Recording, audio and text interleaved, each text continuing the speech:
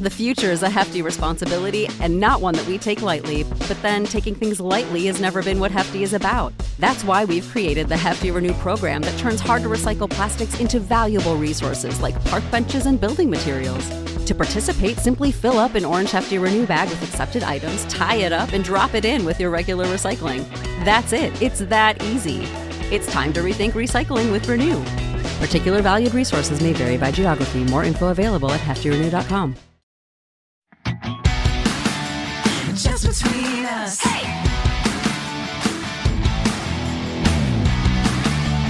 Just between us. Hey! Yeah! Hello, I'm Allison Raskin. I'm a writer, director, and mental health advocate who is obsessed with my dog, Sugar, currently on my lap. I'm Gabby Dunn. I'm a writer, bisexual icon, wink, and unofficial expert at being bad with money. And this is Just Between Us, a podcast about brutal honesty, female friendship, and completely unsolicited advice. Everyone loves those three things. I hope so.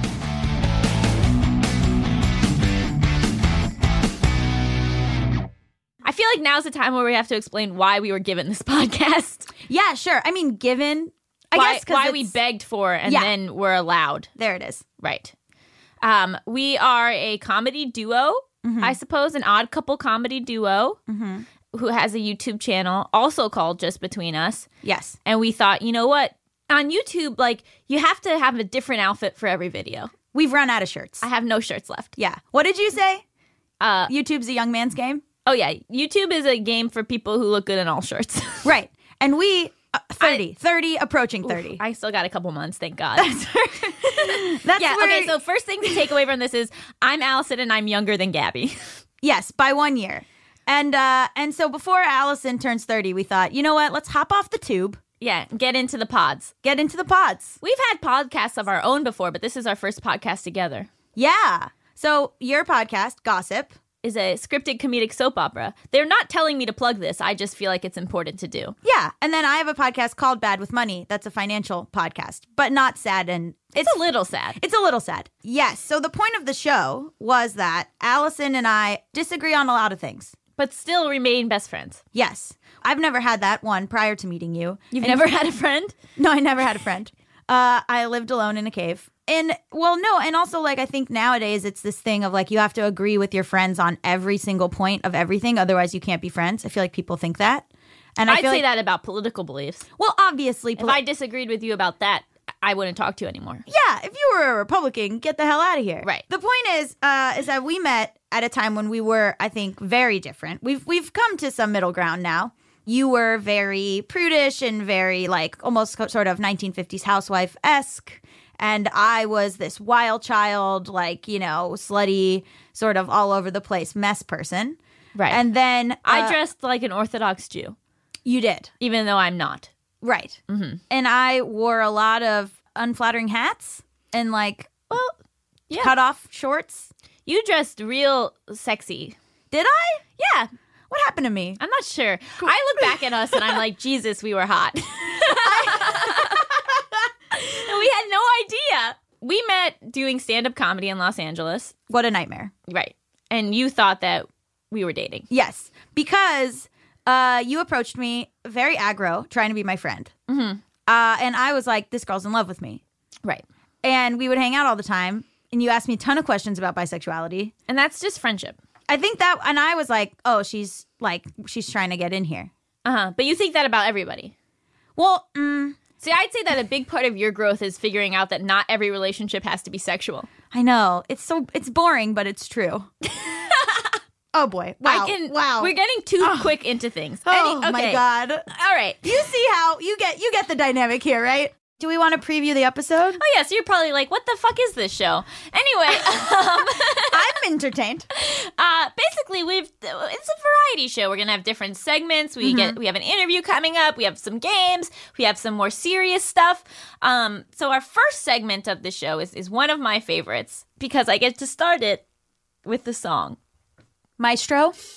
International question. International question. International question. Betty from Minnesota. Do you want to explain why it's international, even though it's Minnesota? Yes, but that was maybe the most fun I've ever had. You've never had a backing, like... I've never had a backup track before. Yeah. That was awesome. We're big time. Yeah. That was so cool. Here's what you were giving me. You were giving me Letters to Cleo. You were giving me Joan Jett. You were giving me the Veronicas. You were giving me... Yeah. So basically, on our YouTube channel, we would answer advice questions, and if it was an international question, you know, from an audience person outside of America, I would sing that song. But now that we're doing the podcast, I think give the people what they want. The people want music, and I'll sing the song regardless of where the question's from. Yeah, I love it. Okay, thank you. What an upgrade. Look, we're not super qualified to give advice, but I will say that we pull from our own experiences.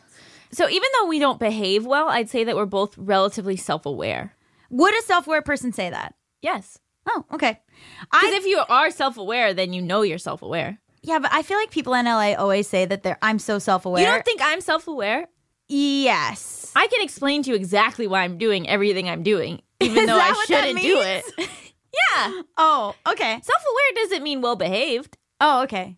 Well, I also think that you don't want advice from a perfect person. Right. You want advice from people who are messing it up left and right, day to day. Yeah, I'm constantly giving out advice of new things I'm doing before I know if they work.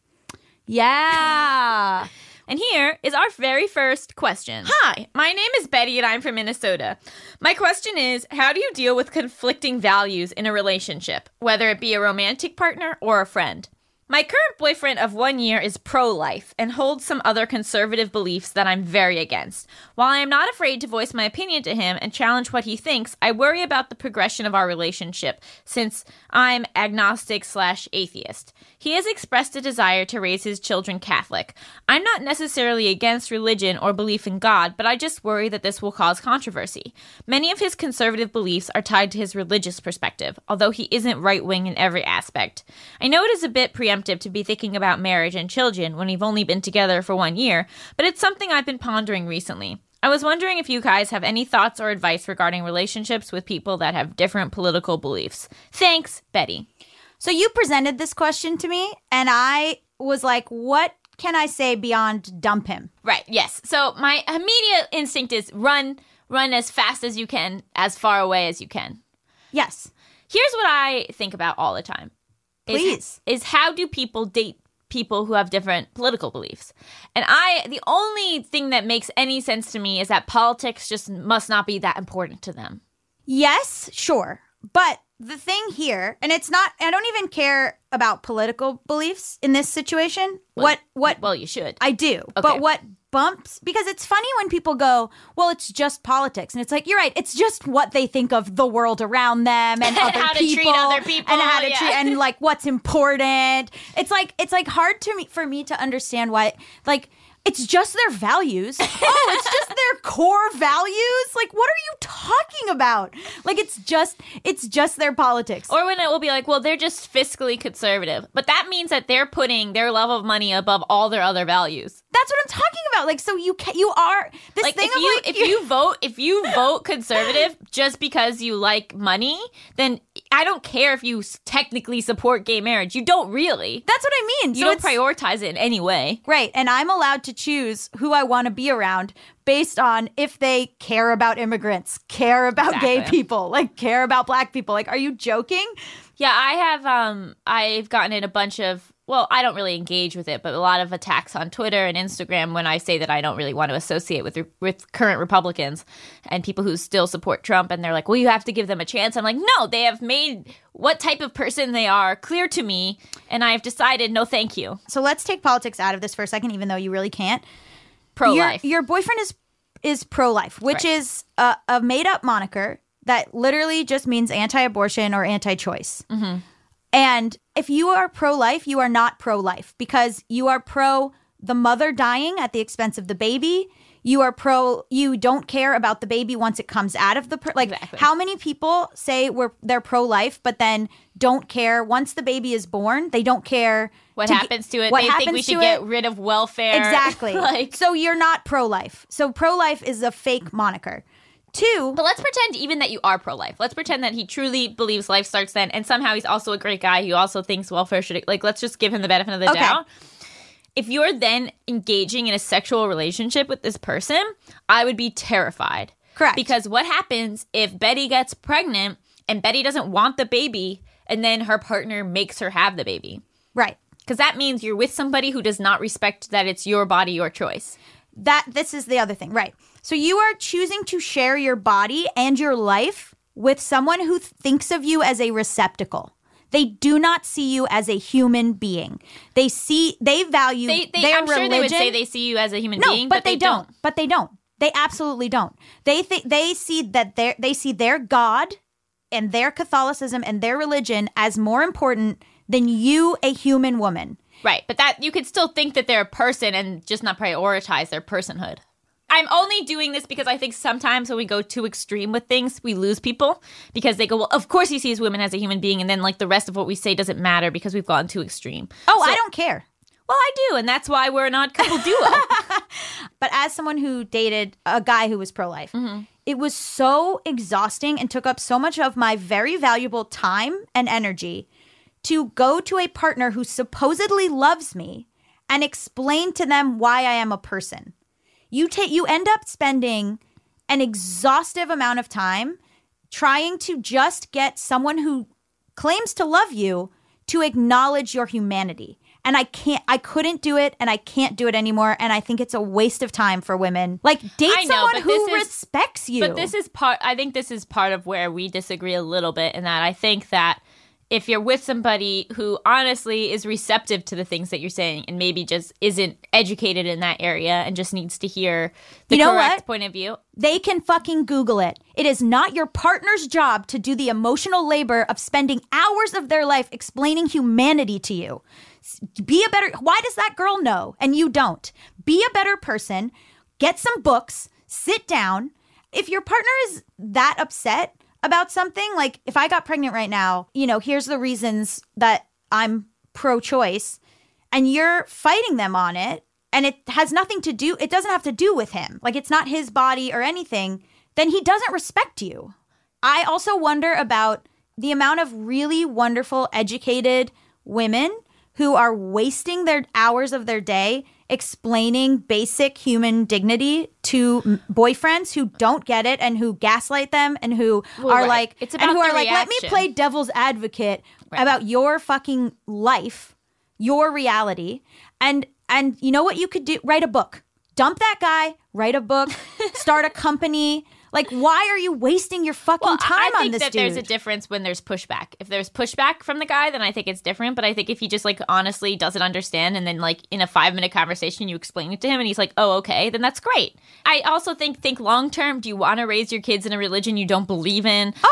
These are the conversations you need to have immediately. Oftentimes, these conversations are us defending our very lives, explaining why we deserve to live I don't want to sit and talk to a boyfriend. Like, I had boyfriends where I had to be like, here's why it's not okay to catcall. And it's like, I'm literally sitting here spending hours of my life talking to a man who supposedly loves me about why rape culture isn't okay. Well, I think the thing that is really jumping out for me is when you're saying hours, right? So for me, I think that there is people where, like, maybe their initial, because of the way they were raised and because, like, only in the last few years have we really made some strides in this stuff, they'll initially be like, hey, what is that about? And, like, there are tons of people, I think, who, like, within a 5-minute conversation will get it. Sure. It's the people that it's taking you hours that are not worth your time. Absolutely. But I don't think it's fair to say that everyone needs to be completely above board in every aspect of the world and be completely educated in everything the moment you meet them or fuck them.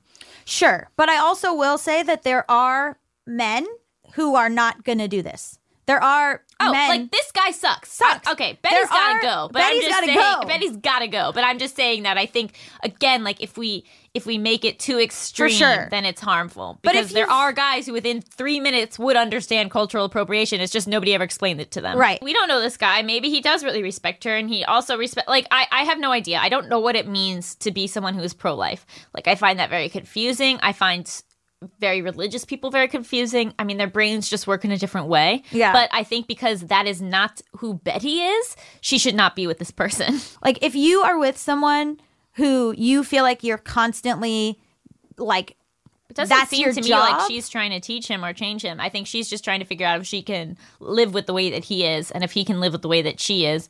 And my advice is probably not. And you can find someone else. Right. For sure. Well, I hope you enjoyed that riled exchange of words. If you want to submit your international question, just send an email to justbetweenuspod@gmail. That's justbetweenuspod, P-O-D, @gmail.com. And coming up after the break, we'll get into some tough questions with our guest, jaw-dropping photographer Maggie West, who's also a close personal friend. Just between us. Hey. Hi everyone, Allison here. Anyone who knows me well knows that I love to read. I am always looking for new books, and that is why I am so excited that this episode is sponsored by Book of the Month. Book of the Month's mission is to help readers discover new books they love and to promote the work of emerging authors. It was so fun for me to get to pick which book I wanted to read this month and have it shipped right to my door. Book of the Month makes it easy to decide which book to read next. Each month, the editorial team reads through hundreds of new titles. They pick some of the best new books for you to choose from. All the books are good, so you can't go wrong. Every aspect of the Book of the Month experience is designed to be fun and special for readers. They have a highly anticipated release at the beginning of each month. Books are delivered in this really adorable bright blue box, and there's a fun app to help you pick your book and track your reading process. They also offer great values on new release hardcover fiction. It's much cheaper than other options, shipping is always free, and with a loyalty program, you get rewards and even lower prices the longer you stay as a member. My first book from Book of the Month was The Husbands by Holly Gramazio. I am tearing through this book. It is so fun. It's basically about this woman who one day comes home and there's a husband in her apartment, and she's like, "Where did you come from?" And then she figures out that every time her new husband goes into the attic, a new husband comes out, and she's like shuffling through all these different husbands from the attic trying to figure out which one is the best. It is right up my alley, and I love it so much. So if you want to take part in Book of the Month and have a brand new book shipped right to your door every single month, go to bookofthemonth.com and get your first book for $5 with code PEDALS. That's $5 off with code PEDALS. I cannot recommend this enough. Turtles All the Way Down is the acclaimed #1 bestseller by John Green, author of The Fault in Our Stars and Paper Towns. Turtles All the Way Down is now streaming on Max. NPR named the novel a, quote, sometimes heartbreaking, always illuminating glimpse into how it feels to live with mental illness. Asa Holmes never intended to pursue the disappearance of fugitive billionaire Russell Pickett, but there's a $100,000 reward at stake, and her best and most fearless friend Daisy is eager to investigate. So together, they navigate the short distance and broad divides that separate them from Pickett's son, Davis. Asa is trying. She's trying to be a good daughter, a good friend, a good student, and maybe even a good detective, while also living with the ever-tightening spiral of her own thoughts. Turtles All the Way Down is a brilliant novel about love, resilience, and the power of lifelong friendship. As someone with OCD, it is so wonderful to see OCD represented in an incredible book. I think it is so important that we talk about mental illness, both in our own lives and through narrative. Buy your copy of Turtles All the Way Down in stores today and catch the movie streaming on Max. Just between us. Woo! Now it's time for the juiciest, most scandalous, controversial segment known to all of podcasting. Tough questions. No, yeah, I agree with you. I think that's what people have said. That's what the reviews have said. All the reviews. All the reviews. My mom says, wow, that's tough. My parents say, how do you listen to a podcast? Anyway, joining us today is the incredible Maggie West, a Los Angeles-based photographer and installation artist. Hello, Maggie. Hi, guys. Thank you so much for coming. I'm very happy to be here. So how do we know you? Man, I don't know. It's been so long. I think the first time I ever met you guys was I shot you for a Planned Parenthood benefit, like back in 2016. Yes, Yeah, for Stand. for I remember it Stand. well because I remember thinking, wow, she makes me look good. Oh yeah, yeah. So how would you describe your photography, like your style? Well, I use a lot of colored light. A lot of people look at the photos and they wonder if I'm doing crazy things in Photoshop, but I'm not. It's all practical, Yeah, right? it's all in camera. So yeah, I use a lot of colored lights and kind of recolor reality as I see fit. I think maybe perhaps the most interesting fact about you is that you've shot both me and Gabby completely naked. I have. What was it like to shoot us naked? Fantastic. We should maybe share why. Yeah. Oh yeah, so it was for this Planned Parenthood project called Stand that you did in 2016, right? No. No. Wait, what? When were we naked? No, oh, for that Slut was Walk. Yeah, we were Slut Walk. naked Yeah, for we Slut did. Walk. Oh God, what year was it? 2017? I think 2017. Yeah, it was a year after the first Stand, I think.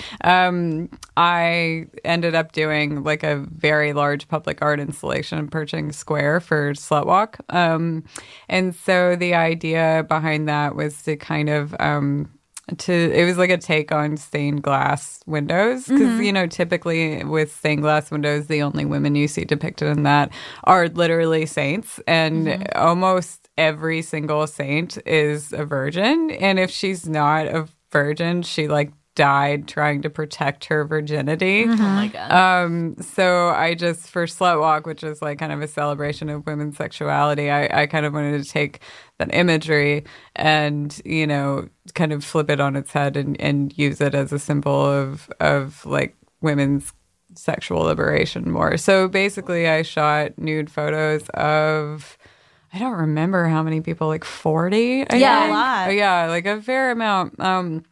Of all different backgrounds. Like some of them are like, you know, actors or podcasters or YouTube sensations or like porn stars or like whoever, you know. And there was a lot of like different types of people in it and whatever. So I shot a bunch of those photos. And then I built I didn't personally build, I'm a very bad welder. A team directed by me built a 60-foot steel frame, and then we basically took all those photos and made like what looks like a stained glass ceiling that you could walk through. So It was beautiful. I went down there. I was like pointing, like people walking by. I was like, "That's me! Look at me there, check naked. out my nudes. Check it out, right there." I'd never posed nude before. Yeah, and I found it incredibly empowering. Yeah, Like, I really enjoyed it. Well, here's the thing. is you that- covered your nips. Well, for the photos that were published, yeah, I did cover my breasts, mostly for my poor There's some father's outtakes, sake. I think, Yeah, but for- then towards the end, Maggie and I just was doing full nudity for me. Yeah. Because you want those for the future. You want to Absolutely. remember. Absolutely. Yeah, you want to remember what you. But it was so funny. I walked in to shoot with you, and you were like, Allison was just here. And she covered her nips, but from you, Gabby, I expect full frontal. Like, it was like my reputation had preceded me. Like, you better not pussy out because you talk a lot of big game on the internet. And I was like, oh, okay. I showed my butt. Yeah, You did oh, no, show your yeah, there butt. was butt in There yours was for sure butt.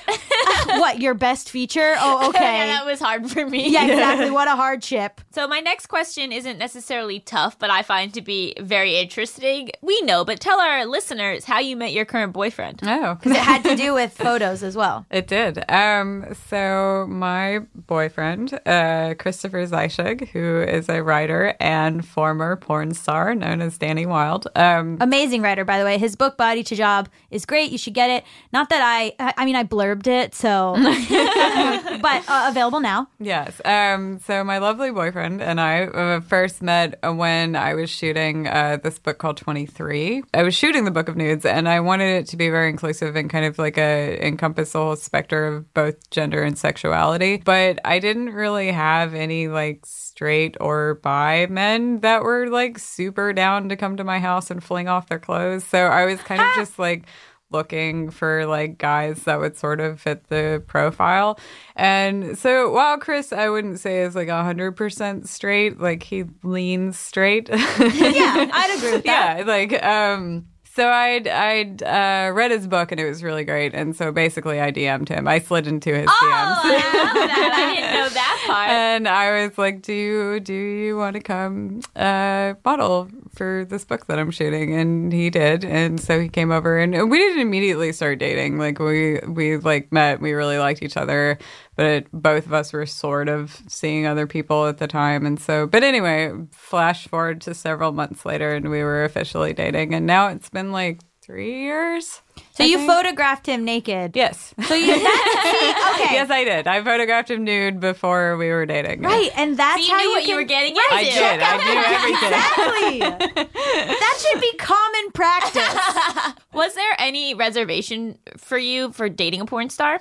Not really. I mean, I think the only thing that was a little bit on shaky ground for me is that, like, I know with porn people, like, they get tested all the time, whereas Chris was not in porn, but he was still occasionally doing sex work, which doesn't have insanely rigorous testing. So, I mean, he ended up, I mean, he was like everything. Chris was so sweet about this, and he was like, well, I'll get tested today. And so he did. And yeah. like, I was like, oh, yay.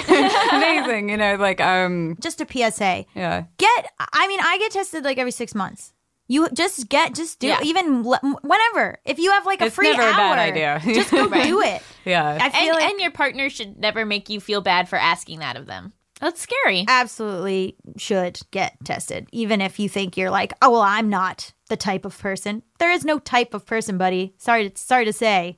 Well, that's the end of our health PSA. I know. So my other question that I like, so you did a big project with Pornhub. I did. And so I just haven't even really talked to you about it, and I just It want was to hear incredible. about it. Yeah. I went to it. It was so awesome. Oh, good. You know, I really wanted to build something massive. And I should say that I developed and built Pornhub Nation with another person. We were co-creators on that, and then they left the project. So, Right. But anyway, the concept behind that was that you're going through like a future world that is, what if Pornhub was the government? Like, we made up a story that was like, oh, like basically everyone gets sick of living under Trump, and so they move to an island, and it's called Pornhub Nation, and these are the rules of Pornhub Nation. And so it had everything that a normal government did, like an IRS, a DMV, you know, NASA, we called it ASA.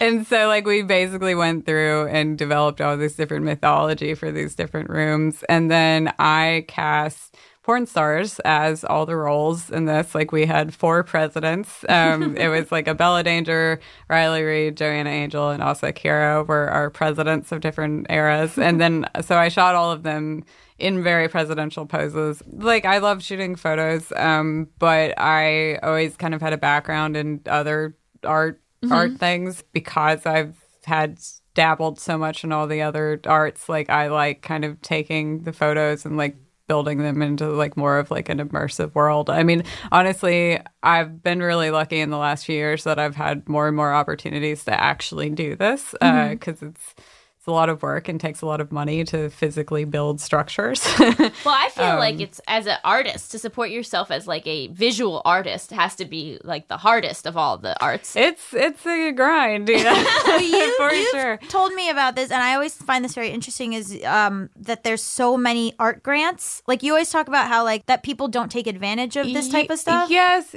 and no. You know, like, yes, that is true. However, the more I do this, the more I think everything works differently for different people. I don't have any formal background in the arts at all. Like, I am almost, well, I would say completely self-taught, and I don't have like a BFA or like whatever.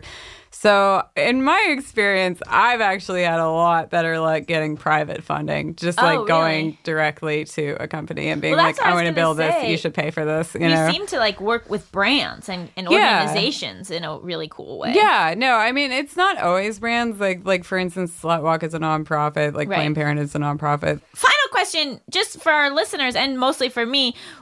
what are some tips for taking a great photo of someone? Well, obviously, I think the more comfortable someone is, the better. And there's all sorts of, every photographer has their own like kind of tricks for that. Something I do, which I almost don't want to tell both of you because it's not going to work in the future if you know that I'm doing this. Please.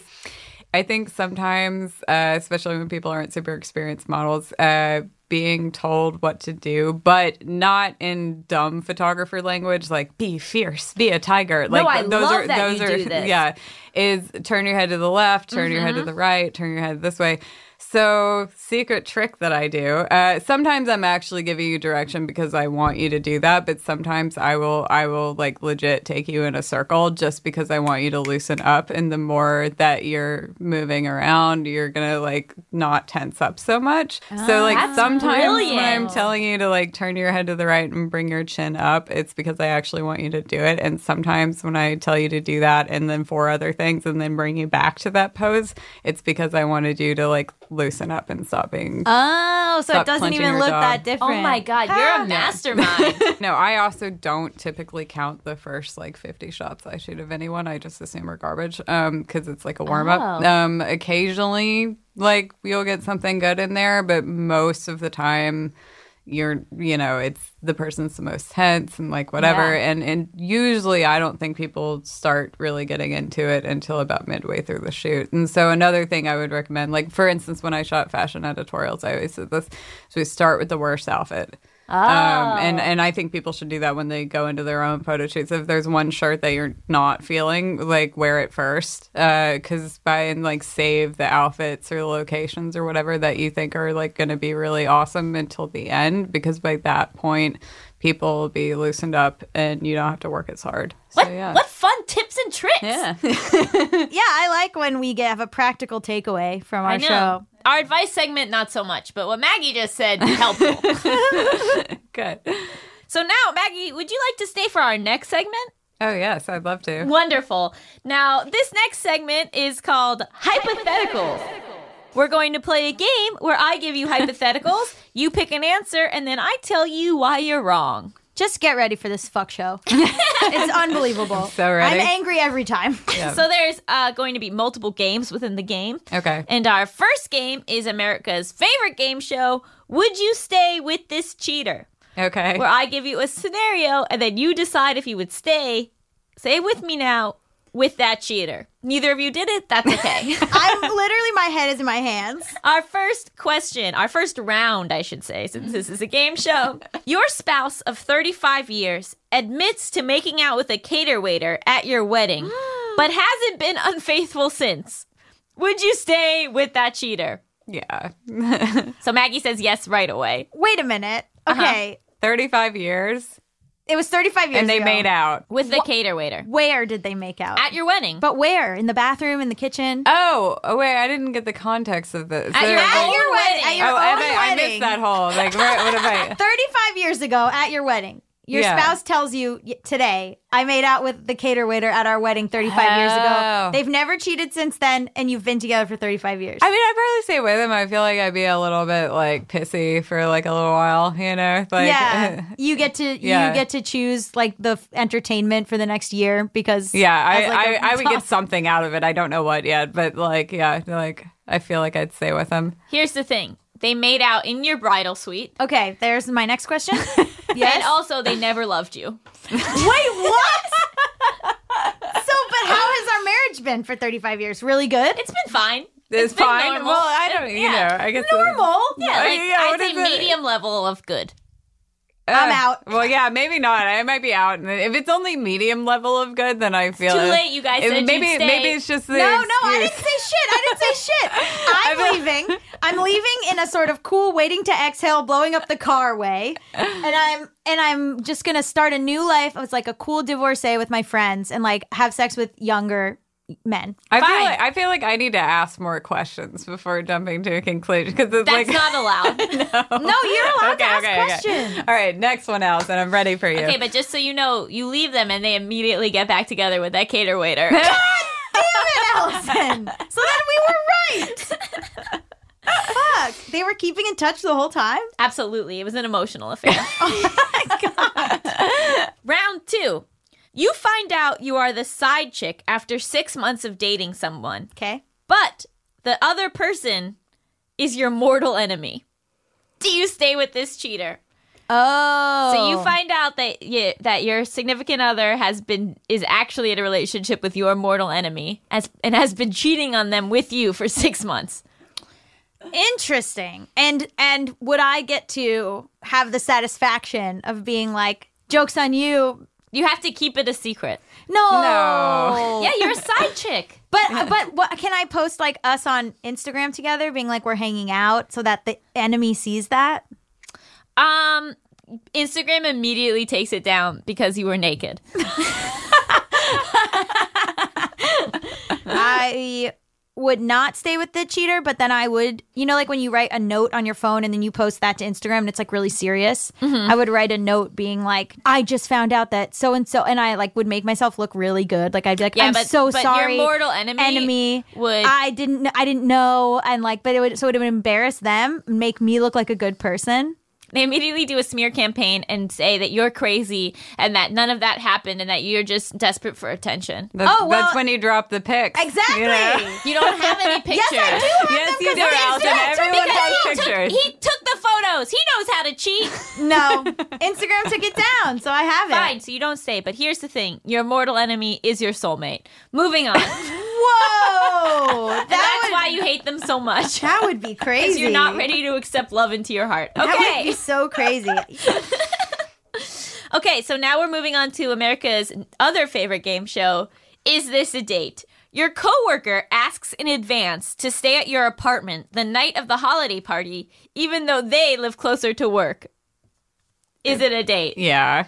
Well, it's maybe not a date, but it's intentions. Wait right? a minute. Come They're on. asking so they're not saying go with me to the holiday party as a date. They're just saying afterwards, can I stay at your place? Yeah, can I crash at your place? Because Well, we'll be they're fucked obviously up. trying to hook up, like that. Although I feel like there's some like Machiavellian twist I don't see that Allison's about to throw what in. happens is they're gonna bring someone else home and fuck in your bed. They tend to throw up when they're drunk and they need someone to take care of them.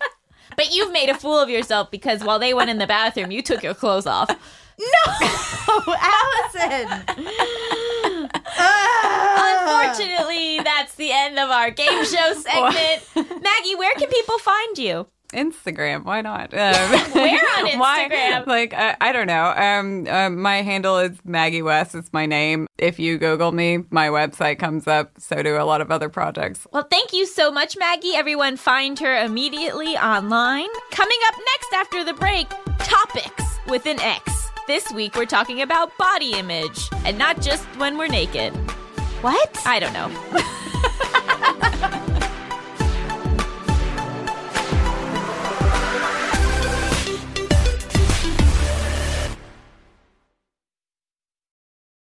The future is a hefty responsibility and not one that we take lightly. But then taking things lightly has never been what Hefty is about. That's why we've created the Hefty Renew program that turns hard-to-recycle plastics into valuable resources like park benches and building materials. To participate, simply fill up an orange Hefty Renew bag with accepted items, tie it up, and drop it in with your regular recycling. That's it. It's that easy. It's time to rethink recycling with Renew. Particular valued resources may vary by geography. More info available at heftyrenew.com.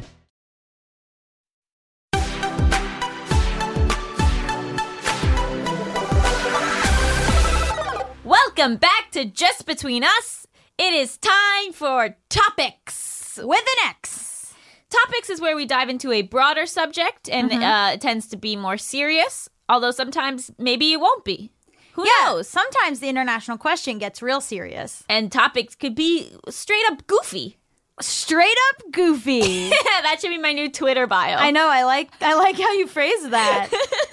But today I wanted to talk about body image. Because I feel... You just wanted to talk about it? Yeah, you're not allowed to speak. I'm here as a guest. No, I'll be On your monologuing show. for the next 11 minutes. Well, I feel like first of all, I love to talk about body image all the time. But also specifically, I feel like we've both had significant changes to our body that has been important and sort of life-changing for both of us. Yeah, I had a breast reduction in October, and that was great. Can't recommend it enough. I mean, it's just like I had a hump in my back, essentially. Like I saw before and after pictures where there was literally my shoulders were hunched and there was like a roundedness to my back.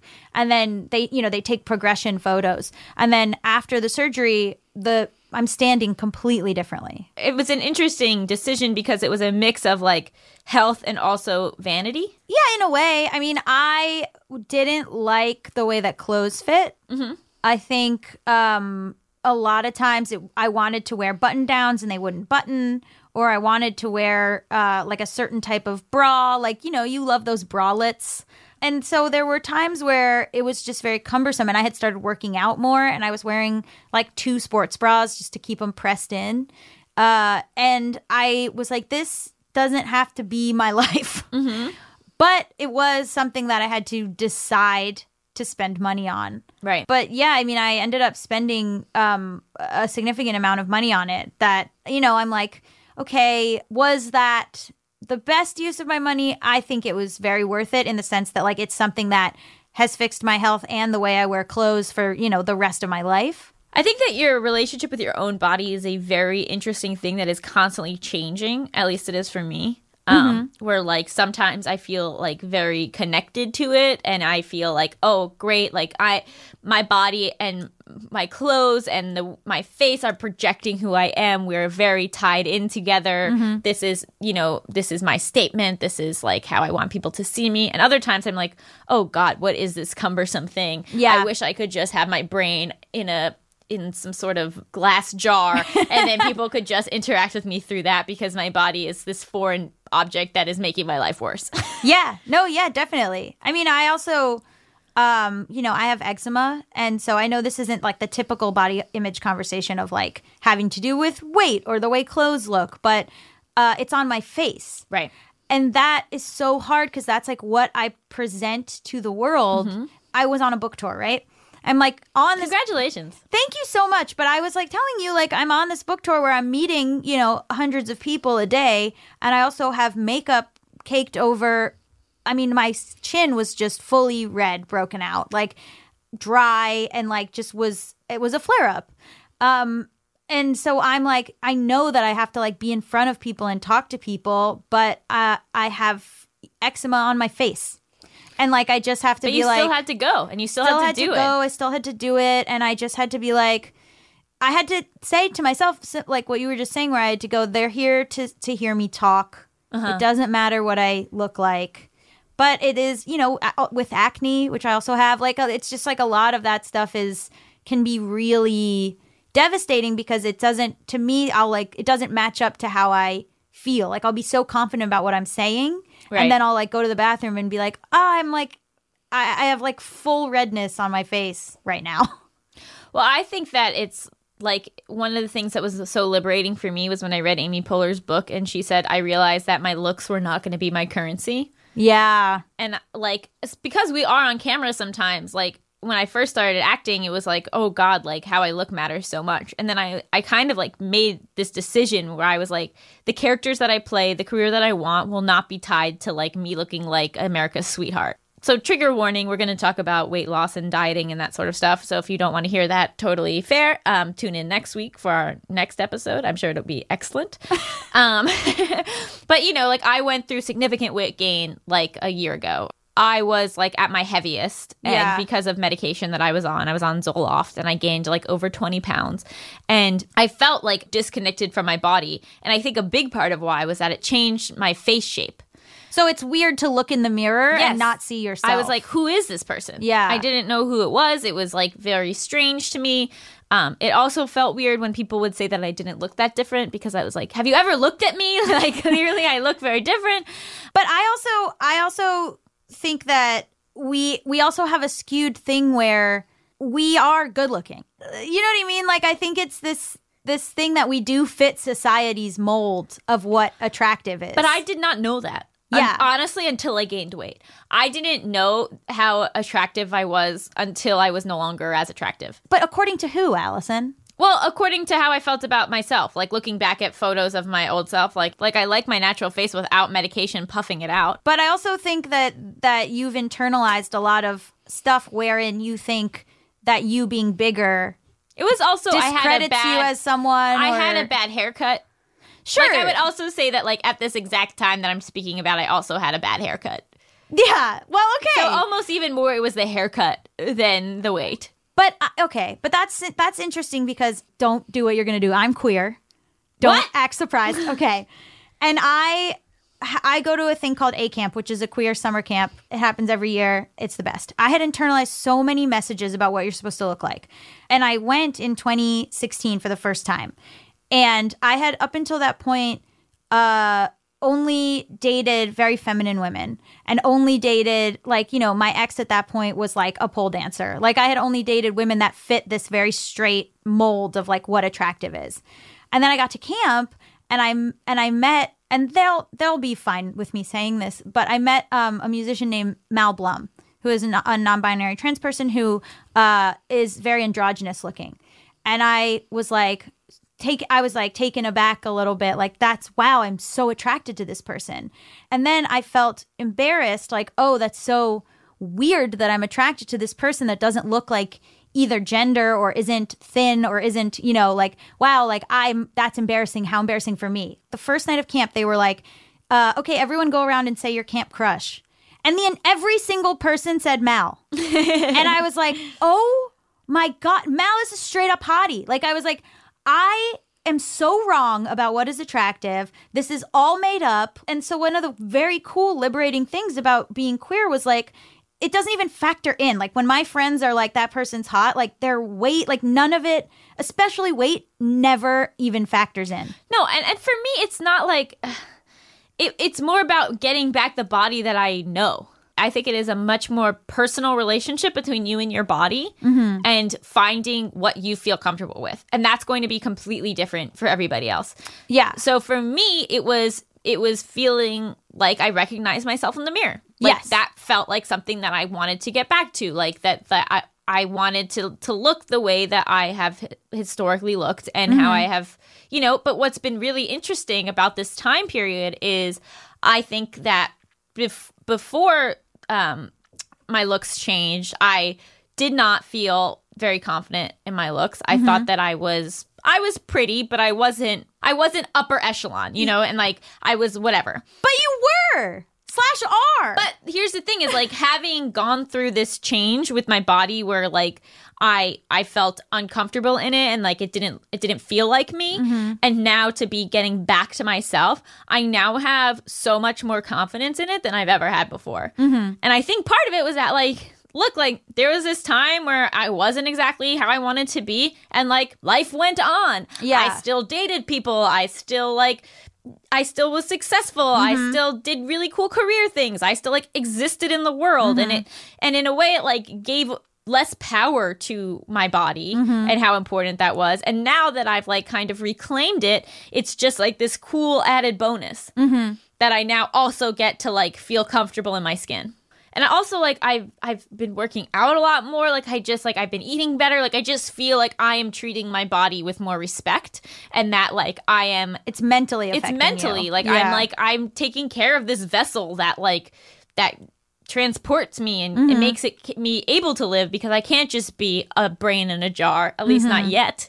Yeah. And so, like, I think it's like with body image, it's like you kind of have to like take away like society's standards and figure out like what will make you feel good. Yeah, I just feel like it's hard to be like, well, this is what society feels is attractive, because it so rarely matches up to what is actually sexy or what is actually good looking. Oh, yeah. And also, like, and as much as I say, like, it's important to like focus on like what makes you feel good, that should only take up like a certain amount of your mental capacity. Like, I think it is so dangerous when you let what you look like overtake your brain. You know, I had to figure out what I did care about, what was important to me, like what does make me happy. And that doesn't mean that it consumes me or that's my entire life, but it is like a part of you. And and you didn't go, I just want to say also for the weight loss thing, you didn't go off meds and decide that you were gonna just let the chips fall where they may so you could be thin. You changed to a different medication. You know what and I mean? I didn't change right away. Right. Once it, I had a lot of people telling me I had gained weight, including my own family, and telling me I should switch my meds. Even though you were finally mentally stable. Right. Even though I felt mentally the best So I'd you- ever felt. So you prioritize Right. And your for mental months, health. I said, you know what? No, I'm happy. I don't want to mess with this. And then I got to a point where I felt stable enough and where I felt like, you know what? The fact that I don't feel comfortable in my body is starting to bother me. And so then that's when I changed meds under the help of a psychiatrist to different medication that is now doing the exact same work with less side effects. And that's awesome. But again, it became what was my priority? And at first, my priority wasn't that the side effects. It wasn't that I'd gained weight. It was you were my like, mental I health. just need to get stable. Right. And then once I did that, then I was able to make the change. So it's fucked up. Everyone needs to stop acting like if someone's gained weight, it is the worst possible thing that could have happened.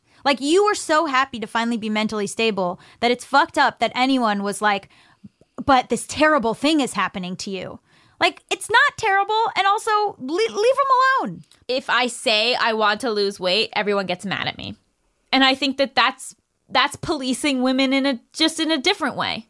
Yeah. if I want to, in a healthy way, look a different way, I should be allowed to without being made to feel like I'm vain or that I'm a piece of shit or that I hate all women who are overweight. No, it's me, again, making a decision about my own body that I'm going to then deal with in a healthy way and gradually and not obsess about. Yeah. So don't feel bad about wanting to feel good. You can make changes to your appearance. You can do whatever you want to do if it's healthy and not harmful. Right. And don't feel like you're being judged for that. Even if you are, who cares? If someone else is doing something with their body, it doesn't affect you. I think it's important to, if you can, try to develop a healthy relationship with your body, whatever that means to you. Yeah. Where it becomes something that you love instead of something that you hate. Stop telling everyone what to do. Stop telling everyone what to do and just do whatever the fuck you want. That's our takeaway. The end. Thank you so much for joining us on this roller coaster of an episode. You did a great job steering. Thank you so much. You did a great job co-piloting. Yeah. If the co-pilot just napped during the flight. So what we're going to do at the end of every episode is we're going to bring our fearless producer, John, in. Hey. And I kind of just want to go through and we're going to rate the episode. So, John, now that you're in studio with us, how do you think we did? Question for you before I answer. Does it Okay. have to be? Wow, that doesn't bode well. Okay. Uh-oh. Do I have to answer on a 1 to 10 scale? Can I do some stars, 1 to 5 stars? There has to be some sort of metric. Out of 5 Scaling. stars. Out Yeah, of but you 5 can do stars. out of 5 I'm going to stars. switch it up and say 4.6 stars. Ooh. Out of 5, yeah. Oh, pretty good. Okay. Gabby, what do you rate it? I rate it a 5 out of 5 because I was able to get angry multiple times. Yes. What was everyone's favorite part of the episode? Ooh, okay. Favorite part? He took notes. That's so Of course cute. he did. Look I at took him. notes. I'm a producer. There we He's go. wearing glasses and a cardigan. Of course he took notes. I actually, probably my favorite part was the contention I felt when y'all were answering that international question. You And liked the tension? Oh, I loved it. I mean, because y'all disagree with each other, but respectfully disagree with each other. And Gabby was like, "This guy is trash," and then Allison's like, "Yes, but." Like, Well, that guy was trash. I mean, I yes. was talking more to the greater population of men. Yes. So that's what I realized too. I had to think back on it and I go, okay, well, the way in which this guy is talking about pro-life, obviously it'll rub people the wrong way here and there, but this is what we're here for. We're trying to create that. We're not creating drama. We're here to You hired me for controversy. We hired you for And I'm controversy. here to bring you the tweets. Exactly.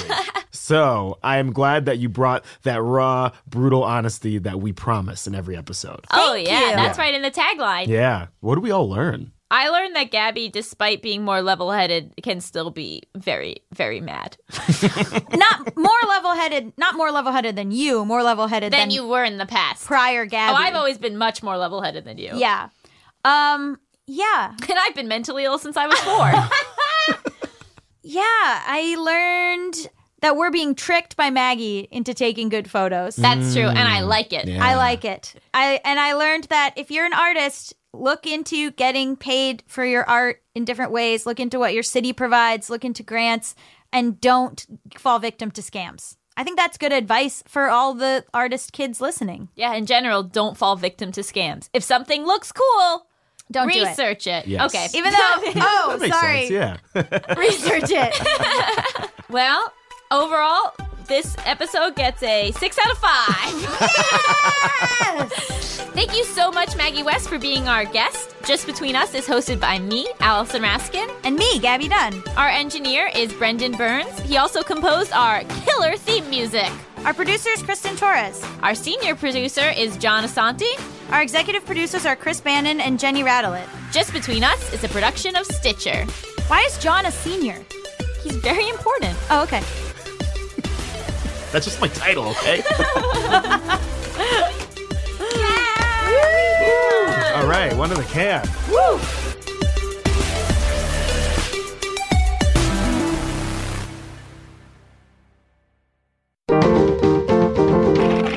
Stitcher.